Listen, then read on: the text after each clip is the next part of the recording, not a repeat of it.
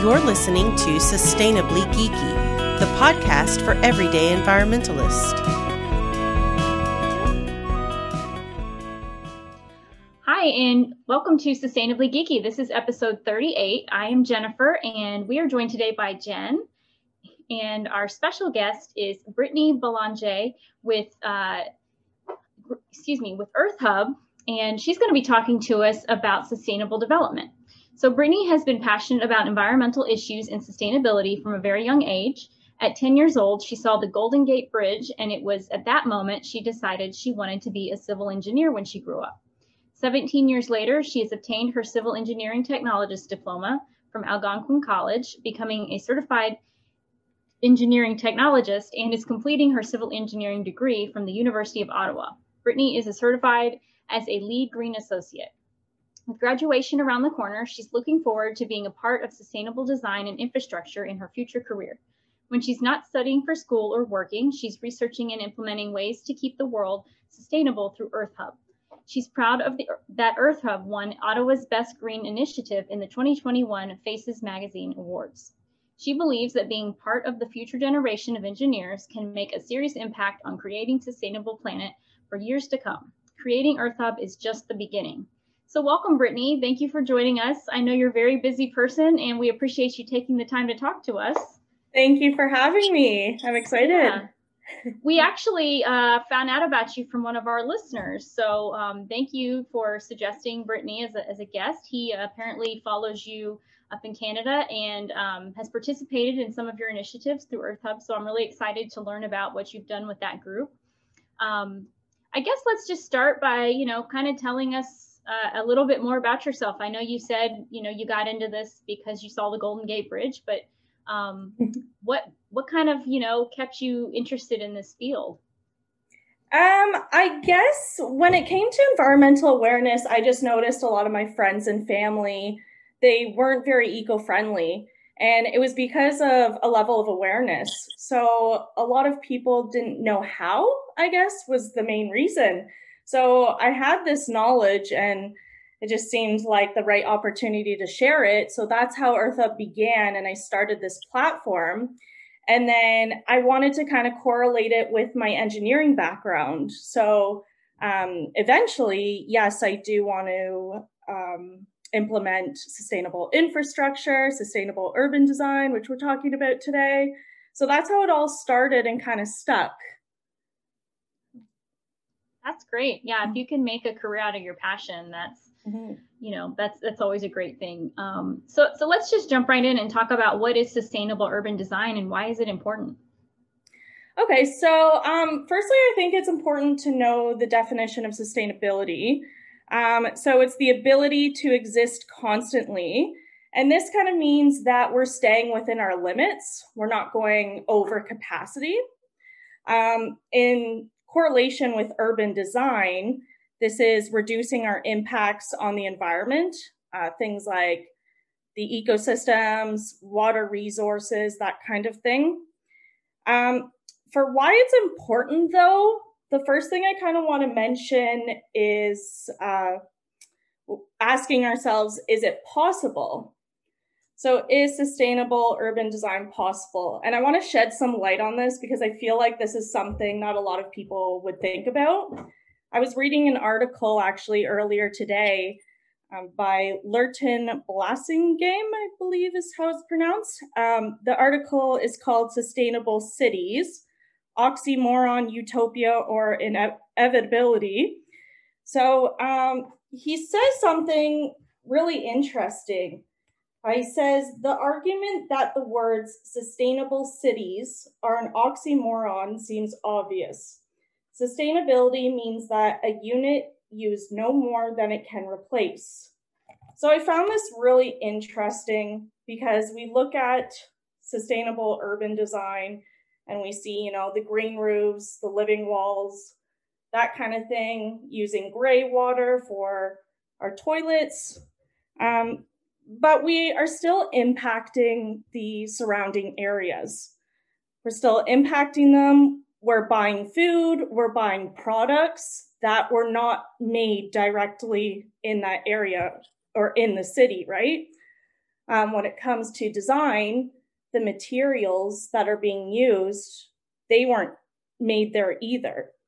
So I thought that was a really important point to ask ourselves, is that possible? And to start thinking about ways to make it more possible that we're not being as intrusive and damaging to the environment around us. So this is kind of where biomimicry ties in. Biomimicry is the design process that studies nature's biology. Essentially, this is just mimicking it. One of my favorite kind of things with biomimicry that I remember actually from a relatively young age is wetsuits. So wetsuits, they were actually made based on shark skin. So a lot of people don't, think about that kind of thing. Same goes for Velcro. Those were based off of burrs. A scientist took a microscope and looked at burrs and realized there was tiny hooks on the burrs, and that's why they stuck to us. So I feel like it's these kind of things we have to think about when it comes to sustainable urban design. So as, scientists and engineers come together and more research is done, this is how we can implement these kinds of things with biomimicry. Yeah, and it's always, I think, better to, kind of, like you said, mimic what's already out there. Why reinvent the wheel if nature has been doing this for thousands and millions of years? Exactly. And let's do what works, and we don't need to think of our own thing that's going to be a little bit more devastating. Exactly. So can you kind of give us some examples of sustainable design and biomimicry? Yeah, so some biomimicry projects that have been going on in the world, there's a very popular project called the Eden Project. I don't know if either of you have heard about this. It's the largest greenhouse plant enclosure in the world. It's in the UK. It kind of looks like bubbles. So it's a bunch of domes together. These bubbles, they have panels that are made from triple layer pillows. These pillows maximum light, and they're very lightweight. So there's minimum structure due to low weight. They're very thin. So that's one project. The rail system in Tokyo is actually based off of slime. So there's scientists in Tokyo that analyzed slime molds and noticed when they're going for food and their movements, it actually demonstrated the same thing as like a transportation system. So they watched the behavior of how it moved because, it's nature, it knows what it's doing, right? So to improve transportation networks, they actually looked at that. Stick-S lightweight structural systems. This is something I'm really interested in because of my background with civil engineering and wanting to build, massive buildings one day. This Stick-S lightweight is actually based on the femur bone. So the femur bone it's I guess the strongest bone. I don't know much about the human body. That's not my area of expertise, but apparently that's one of the strongest bones in the human body. So they actually use this on some buildings. So this is a hollow cylinder. So this design, it has maximum strength, but it's very lightweight. So that's something really important you want to look at in design because you also have to consider the transportation, how you're getting it there, how much you can carry there, that kind of thing, in addition to actually building the building. So I thought that one was really cool. So yeah, those are some examples of biomimicry, some buildings around the world or transportation systems. I'll just jump in really quick. I forget where I was, but I was traveling and I saw these like sticks and they were all like kind of really close to each other. And it was a way of collecting wind energy. So instead of having like wind turbines and the wind would blow these sticks would kind of just like move with the wind, and they were capturing the energy. And I was like, I think that was the first time I saw biomimicry like in real life, not just like seeing stuff on, research and stuff. So I don't remember where that was. Do you recall what I'm talking about? Anybody? No? Okay. I'll have to look at it. But that's really cool. We believe you, Jen. Sure. Yeah, I know. So yeah, when you don't always have to go with the traditional mindset of, capturing electricity with windmills. You can look at how nature just moves naturally. And so I thought that was interesting. So, obviously there's benefits to biomimicry in design and in buildings. Have you looked at the return on investment comparison to traditional construction? And how do those numbers compare? So I feel like for design, the thing about urban design is that I find right now a lot of people are just jumping at solutions. They see all of these problems and they're like, okay, solution. However, the solution causes a new problem, right? So I feel like people really have to learn to design, a long life cycle. And in the end, this is going to be, more economical, and it's going to be less intrusive to the environment. So, there are programs out there, like I know you've done a podcast on LEED, which is Leadership in Energy and Environmental Design. For instance, if you take that design approach, yes, your investment's not only going to be higher economically rather than traditional construction, but it's going to be an investment in the environment like around you. So these kind of design processes, I would aim for a long life cycle. It's like I said, it's less intrusive. So you have to think, when I think of an engineering approach or how I'm going to design something, I'm also thinking about transportation, accessibility, how you're going to approach something like cutting down trees or something around that area. How are you going to do the construction? So for transportation, for instance, if you're optimizing your resources locally and in your area, long term, you're not going to be using as many carbon emissions because you're not bringing as much to the site. So these are like little things I feel like people need to think about more. I know the construction industry, like it does get a bad rep, and I've seen it. A lot of truck drivers will literally just bring one item, go all the way back to their shop. And most construction companies, they have their shops in not necessarily the country, but far out from the city because they need space for all of the trucks, their supplies, their equipment, and everything. So this is a pretty long haul. And I've seen this happen so many times in construction where it's just like consuming emissions over and over again. It drives me insane watching it, because as an environmentalist and also being in the construction industry, I get made fun of a lot, actually, because people are like, what are you doing here? We're using up so many emissions. We're consuming everything. But I look at ways to optimize what's already there. So if I know that, something has to be picked up at a different site, why have a driver go all the way back to the office, sit for 10 minutes there, and then go all the way to a different site? So that's a really big thing for me, because I'm always thinking about emissions. The transportation and what it does to our air quality it's brutal, So if you can avoid that at all costs, I feel like you should. It's going to be an investment on better air quality. It's going to save you money, which is more economical for your company.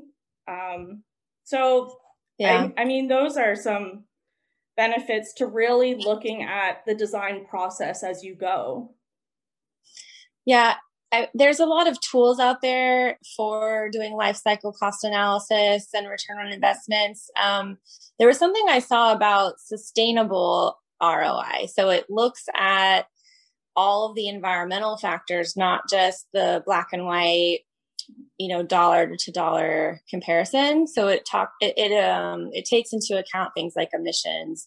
And so there are tools out there that engineers can use or architects can use to start looking at, the impact of their building compared to traditional construction. But your original answer was, pretty spot on. Those who do LEED buildings, I'm a LEED AP. So you're always looking at what is the upfront cost, right? Because it's hard to get a building funded in the very beginning. You have to have that capital. So you have to balance out sometimes, which they call value engineering. So they'll cut out the solar panels because the upfront cost is just too high. And they can come in a few years later and put them on at another time when the funding comes available. So there's just strategies like that need to be evaluated. But yes, the answer is doing these upfront investments in a more sustainable building will give you tenfold the benefits of having an energy efficient, sustainable building versus traditional construction. Right. Not only that, but investing in your employees as well. So when you have a building and you want it to get it LEED certified, having good air quality, good acoustics, daylight in your office building, it's going to invest in your employees. And there's actually a study, I don't know the exact statistics on this, but apparently people call in sick less per year based on, the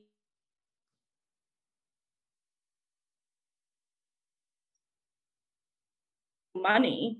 But there's a lot of other aspects to look at it. And long term, yes, that can lead to cost savings, such as, employees not calling in sick or missing hours.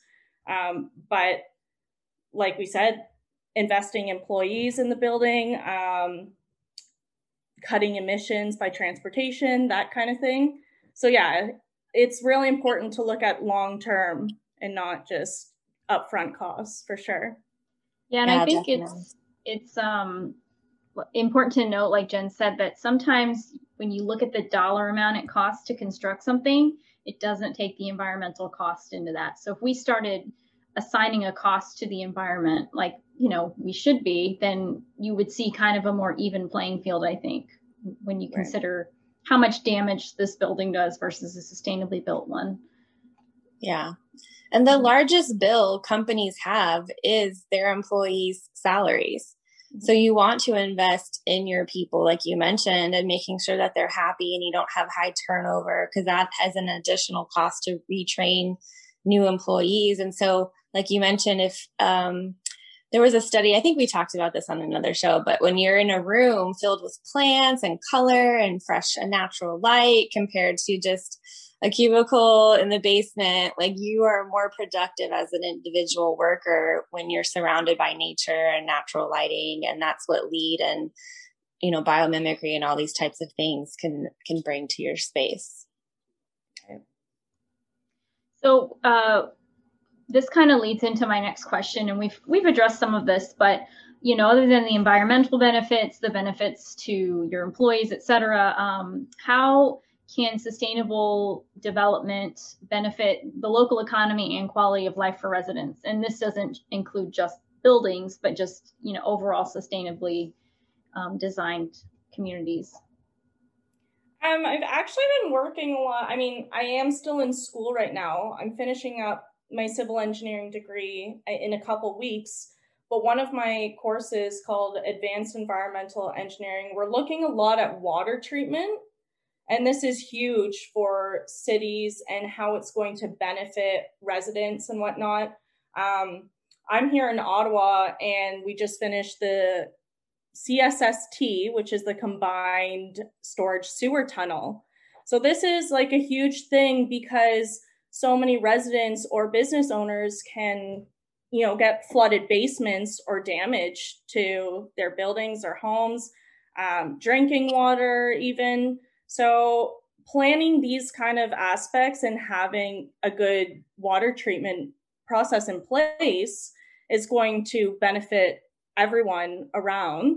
I think that's really important. Water treatment is a huge one because there's so many different chemicals out there now that's going into our water that's not being considered either.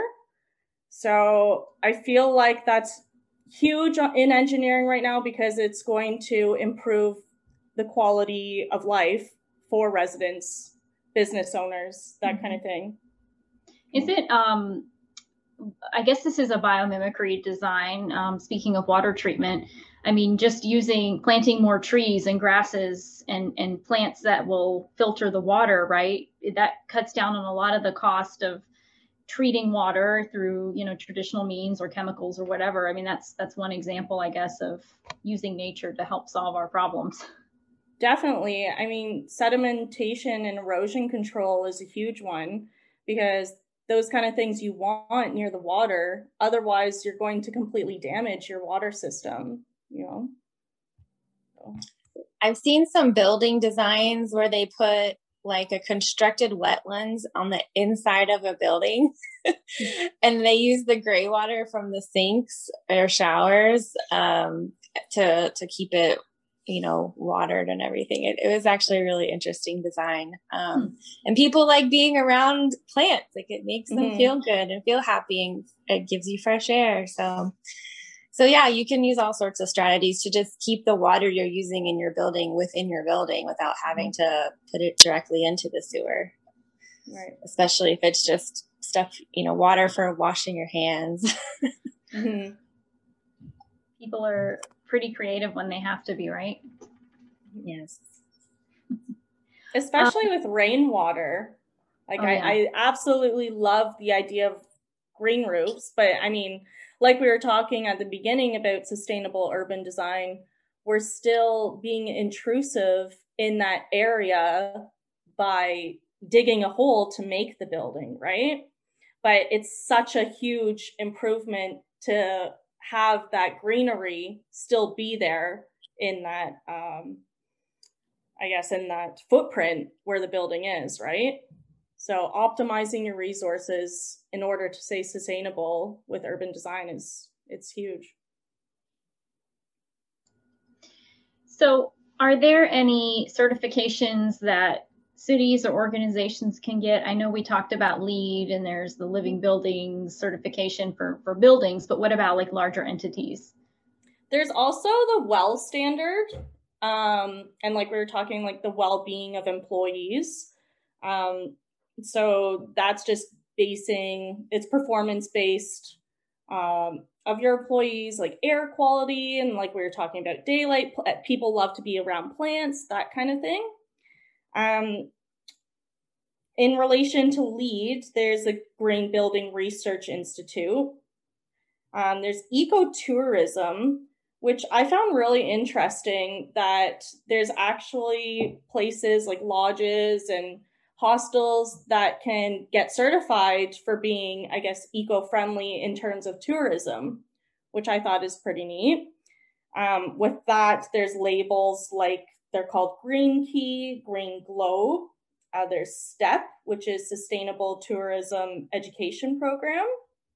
So yeah, they base it on like their environmental management and their contribution to conservation. There's also, I did some reading up on Sustainable Olympics. There's that as well. So different cities who host the Olympics, they can get awarded for how sustainable they keep the Olympics, essentially. So I thought you were going to say like an Olympics where they have to do sustainable tasks and pit it against each other. But that makes more sense. Yeah. So, and I think individual cities sometimes will have their own rating system for sustainable buildings. Like I know the city of Austin has their own certification program. So that's something that individual cities could look into as well. Mm-hmm.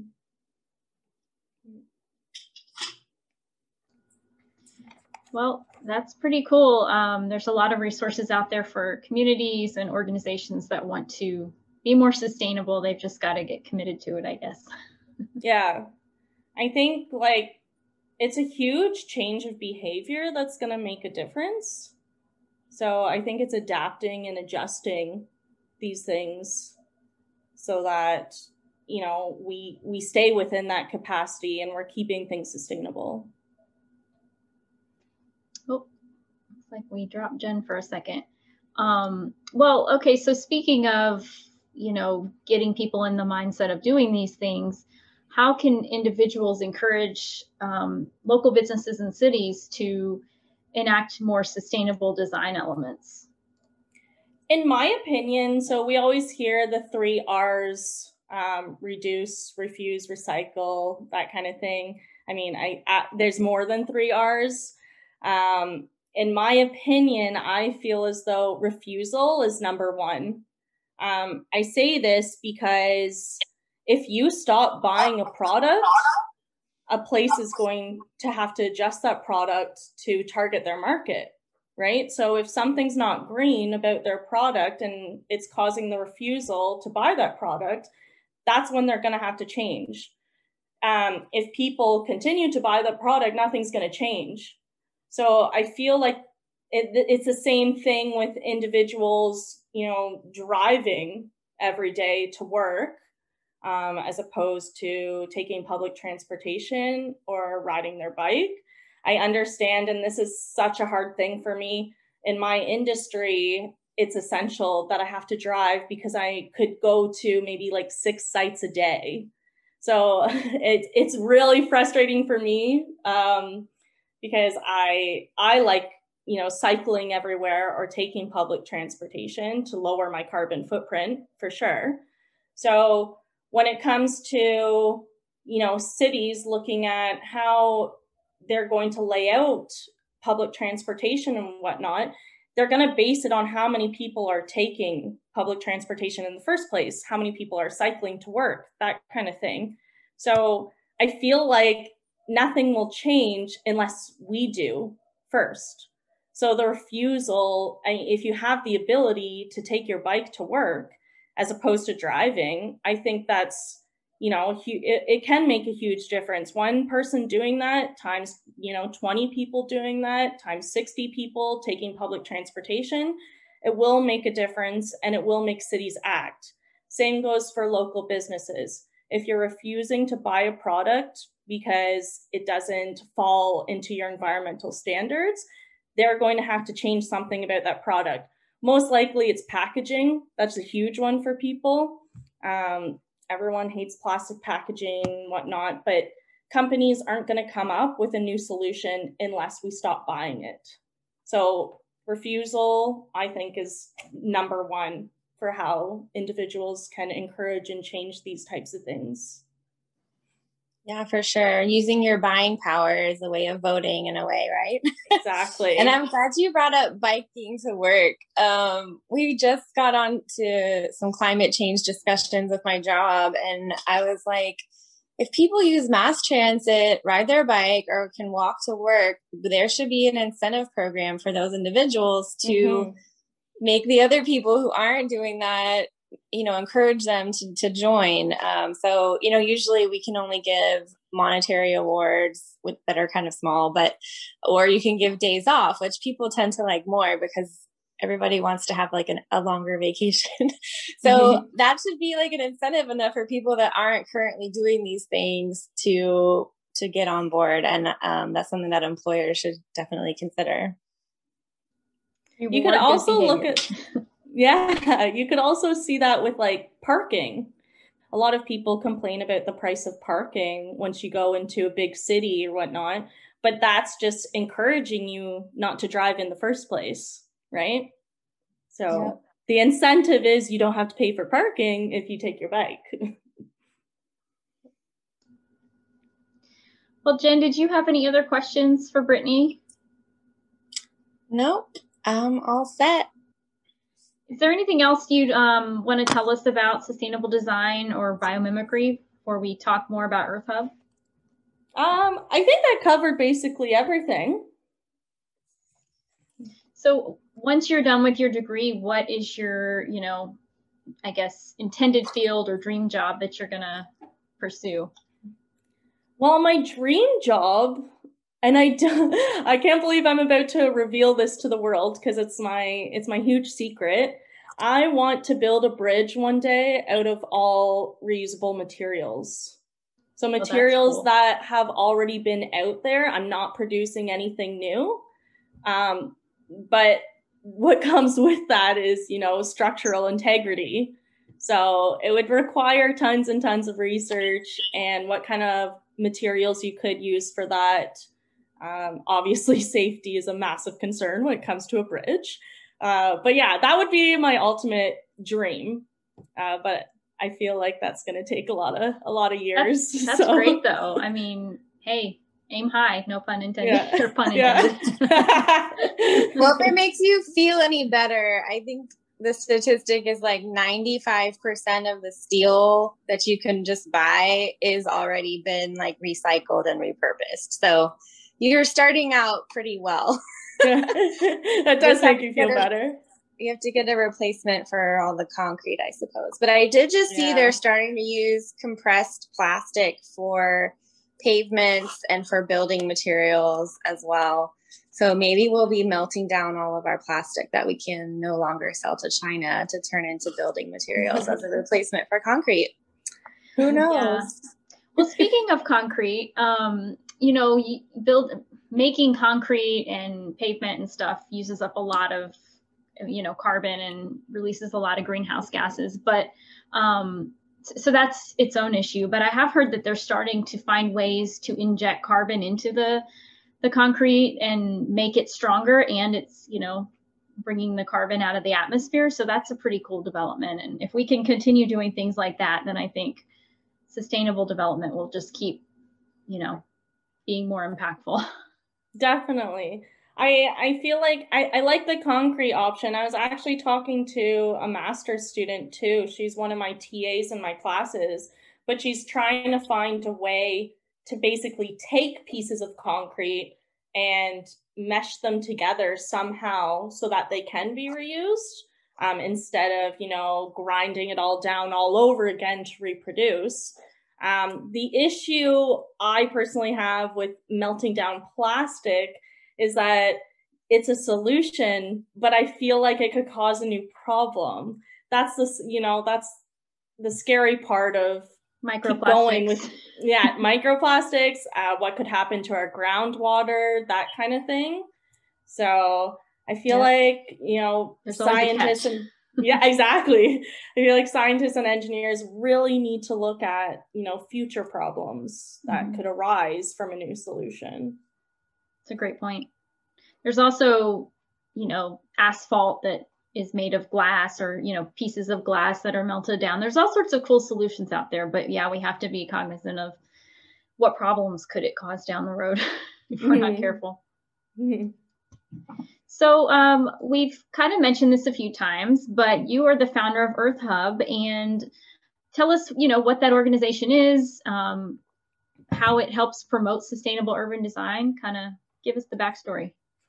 Okay, so like I said, I wanted to create a platform for people to, learn eco-friendly tools, how they can be more environmental friendly. I really, really wanted a scientific background. I feel like there's tons of greenwashing going on in the world right now. For instance, something that's crazy to me is the electric car. So a lot of people, they want electric cars. They're like, oh, I'm so green with this. But little do they know, like we've brought up, it's causing a new problem. The lithium battery, to dispose of it, is actually worse on the environment than using fossil fuels in the first place. So, it's things like that people jump to conclusions about what's green and what isn't. So with Earth Hub, that's what I really wanted to spread. Like, I want to have that scientific basis behind everything I kind of share. A huge initiative with Earth Hub, it actually started from prescription pill bottles. So I have a list of items I keep out of the landfill. So Earth Hub began from, yes, spreading environmental awareness and these annoying plastic pill bottles. The plastic pill bottles are number 5 rigid plastic. I don't know how your curbside recycling is there, but here we have our number system, but the number 5 plastic that we put in our blue bins here is like a yogurt container or a margarine container. So if you compare that plastic with a pill bottle container, which is a rigid plastic, the melting point's going to be different. So a lot of people don't consider that. Every city is different. And this is because they have different facilities and different equipment that can melt down whatever plastics they're accepting. So a lot of people can aimlessly, throw plastics in the blue bin, not knowing if it can actually be recycled in their city or not. I don't find, at least here in Canada, based on my research, I feel that a lot of recycling facilities aren't that transparent. So I started to look at recycling and analyze it, and I feel like the time, the labor, the emissions, the money, and the energy that goes in recycling actually outweighs what's being extracted from the material. It's very little being extracted, and then you're making something new using more emissions. So I feel as though the best approach is to reuse. Now, the pill bottles, the reason it became a huge thing is because sometimes, these medications are unavoidable, right? I was bringing up refusal earlier. You could refuse to, use mascara or drink milk from milk bags, that kind of thing. But when it comes to medication, people, you need it. So that's why the pill bottles really took off. So that's one of the items we reuse. We send them to Ohio to a disaster relief organization. So this is like our number 1 item to keep out of the landfill.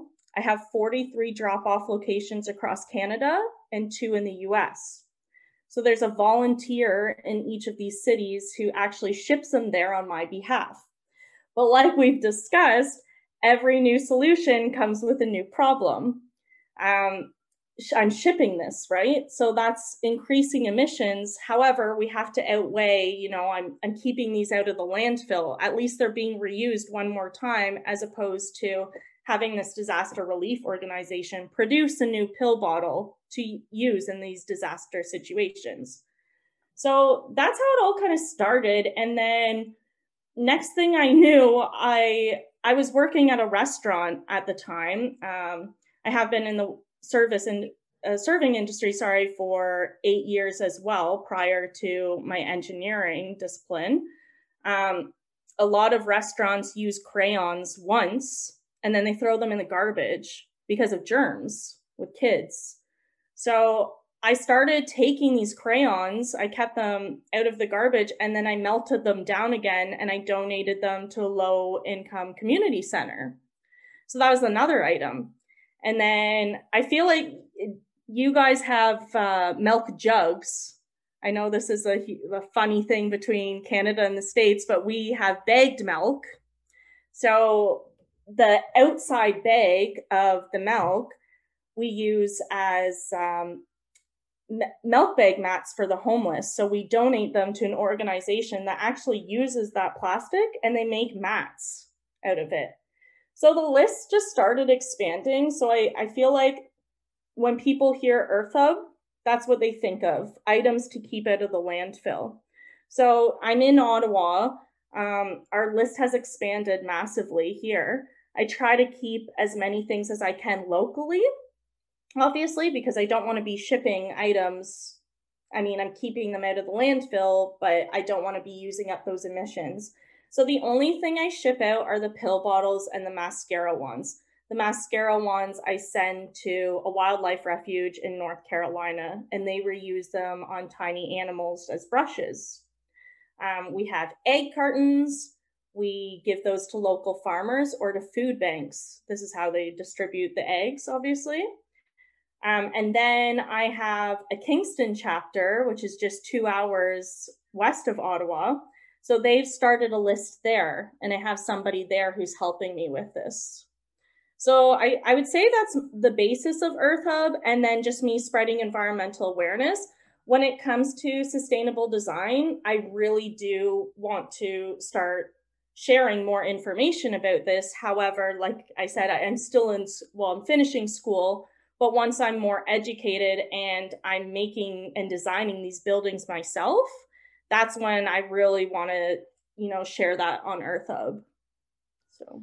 So I had to Google what these milk bags look like, because when I visited Canada, I did not see this. The other person that's usually on the show, Chris, I visited her and her family, and she managed to find glass milk containers, and I think they even took them back and exchanged them. But yeah, I've never seen milk in a bag like that. So that's pretty interesting. And yeah, I could see how that's problematic, although I don't know what's worse, that or a giant jug that we have.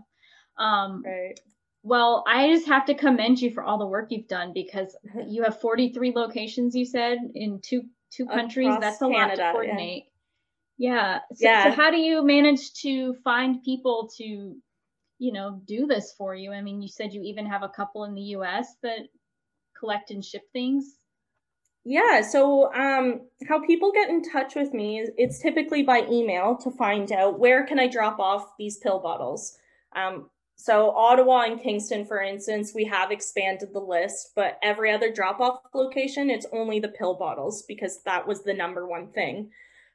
So they email me asking, where can I drop off these pill bottles? And if it's in a city that I don't have a volunteer yet, I kind of say to them, I don't have a volunteer yet. Do you know any like-minded people who would like to help out? And that's honestly how I've been getting volunteers. A lot of people have been so supportive of what I do. I'm not registered as a nonprofit yet. I've been looking into that. But regardless, all of this money for operational costs and shipping costs have been completely straight out of my own pocket. So a lot of people are looking at this and they're like, wow, I want to help. I want to be a part of this. So I actually just had my birthday last week, and I started a fundraiser for Earth Hub to help me with shipping costs. Because sometimes when I ship, I think I've spent maybe $800 so far on shipping. So a lot of people, they donated to my birthday fundraiser, and I'm about to ship probably, I think, 2,000 pill bottles next week. So this will help me cover shipping costs. So people are really getting involved in my movement, and they want to join and help out. So in Ottawa, basically it's a volunteer's home. Because of COVID right now, it's really hard to get businesses on board, because no one wants to be, I guess, essentially collecting garbage, right, during this time. So that's why I don't post the drop-off locations. I do it out of respect for my volunteers. I don't want to expose their addresses publicly. So that's why everything's done over email. So basically a volunteer will put a bin outside their home. We call this the Earth Hub bin. It's out there 24/7.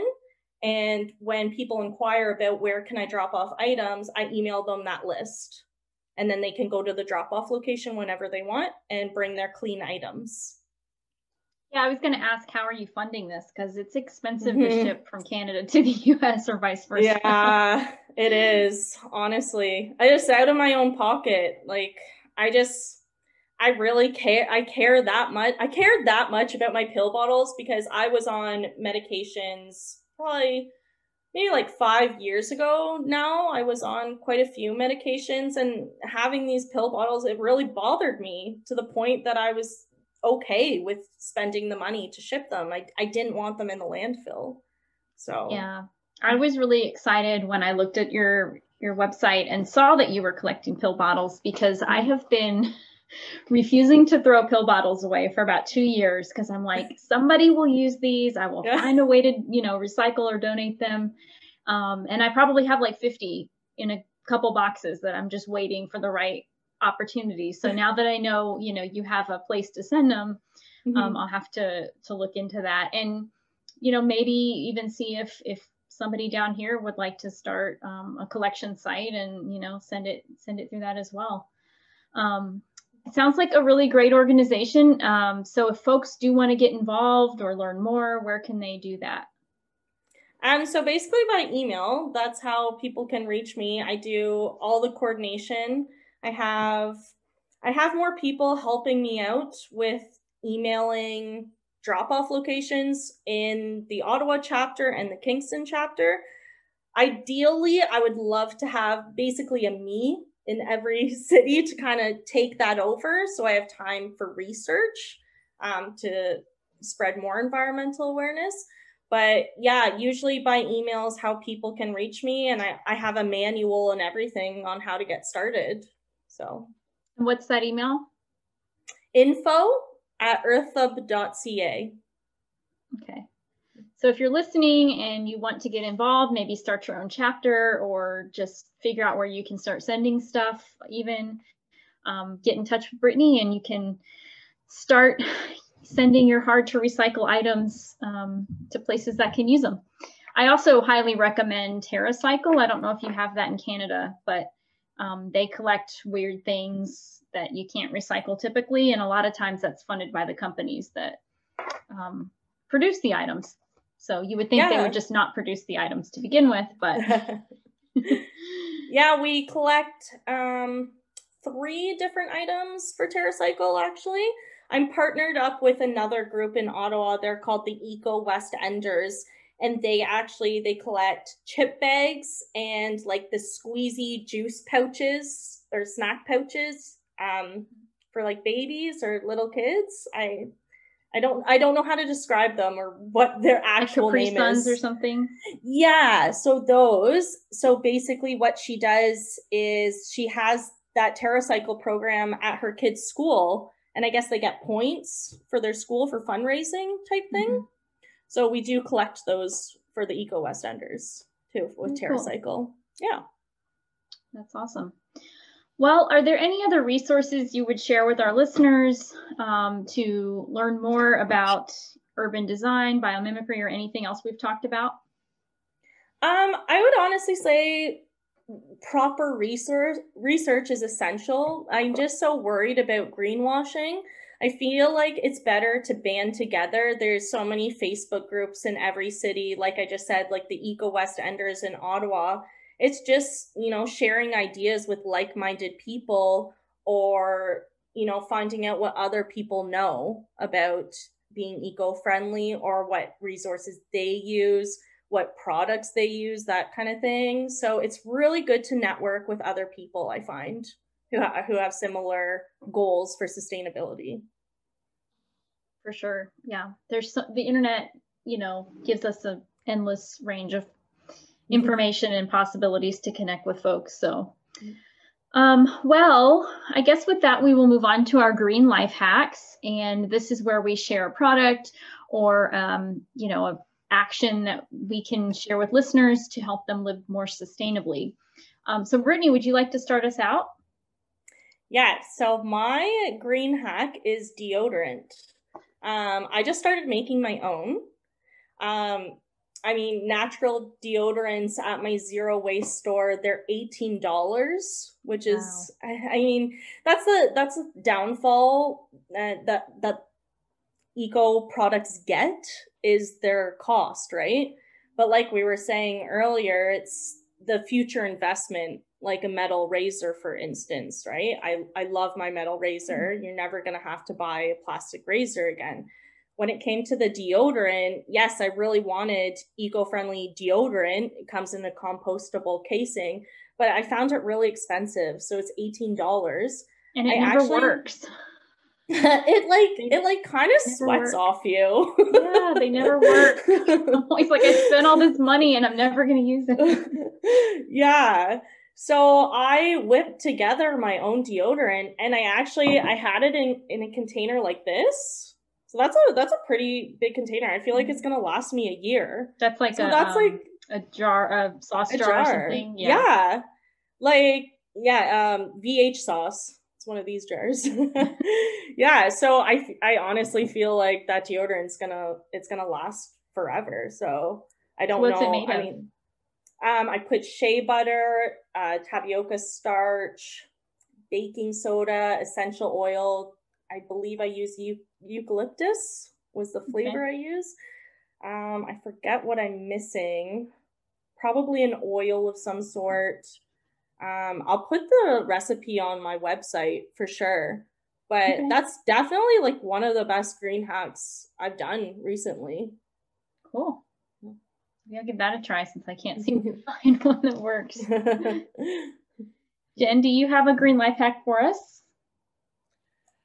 Mine would just be to encourage people to walk and bike more. So if you're close enough to work, you know, just bite the bullet and start doing it. Or mass transit. Try it once a week. People have to get their steps in. Yeah. Yeah. Well, mine is one of these reusable makeup removing cloths. So people probably look at it and say, well, it's just a rag. Like, what's the difference? But these are more like microfiber. They don't like, you know how terry cloth can kind of like scratch you because it's so thick and stuff. These are very soft and fine.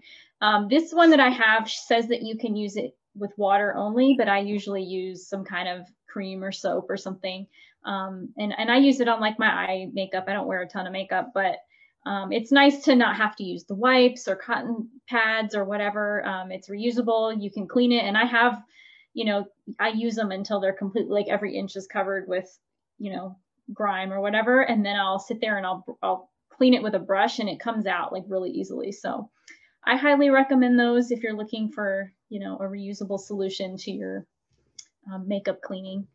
What's that brand called? Well, this one is just the Vintage Cosmetic Company. A friend gave them to me, but they make all sorts of them. I've seen different brands and stuff. So I would say, yeah, do your research like you mentioned and find one that's highly recommended. But yeah, that's my green life hack. And anything else you guys want to share before we close out? Well, I think we covered a lot. We did. Well, again, thank you so much for being on the show. Brittany, tell us where we can find you online, and feel free to promote Earth Hub and all of your whatever sites you're comfortable sharing. So I have a huge Facebook following. That's where you can find a lot of my weekly posts and whatnot. So the name is obviously Earth Hub. And then we have an Instagram page as well. It's @_Earth Hub. And then earthhub.ca is my website.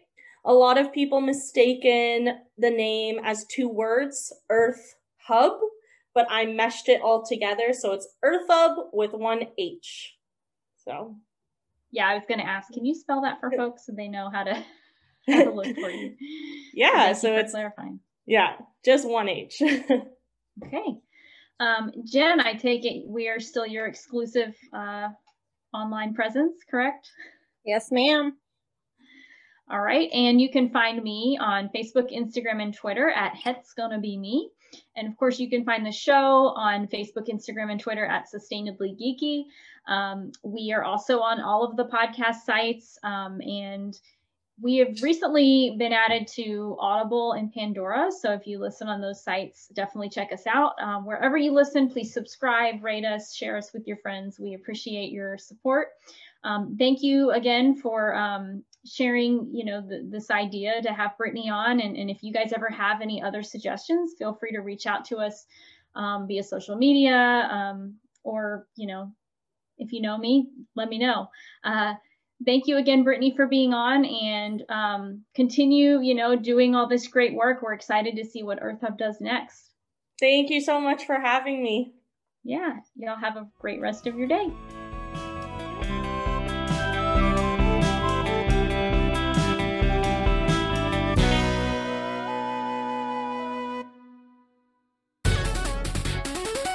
This has been a presentation of the Epically Geeky Network.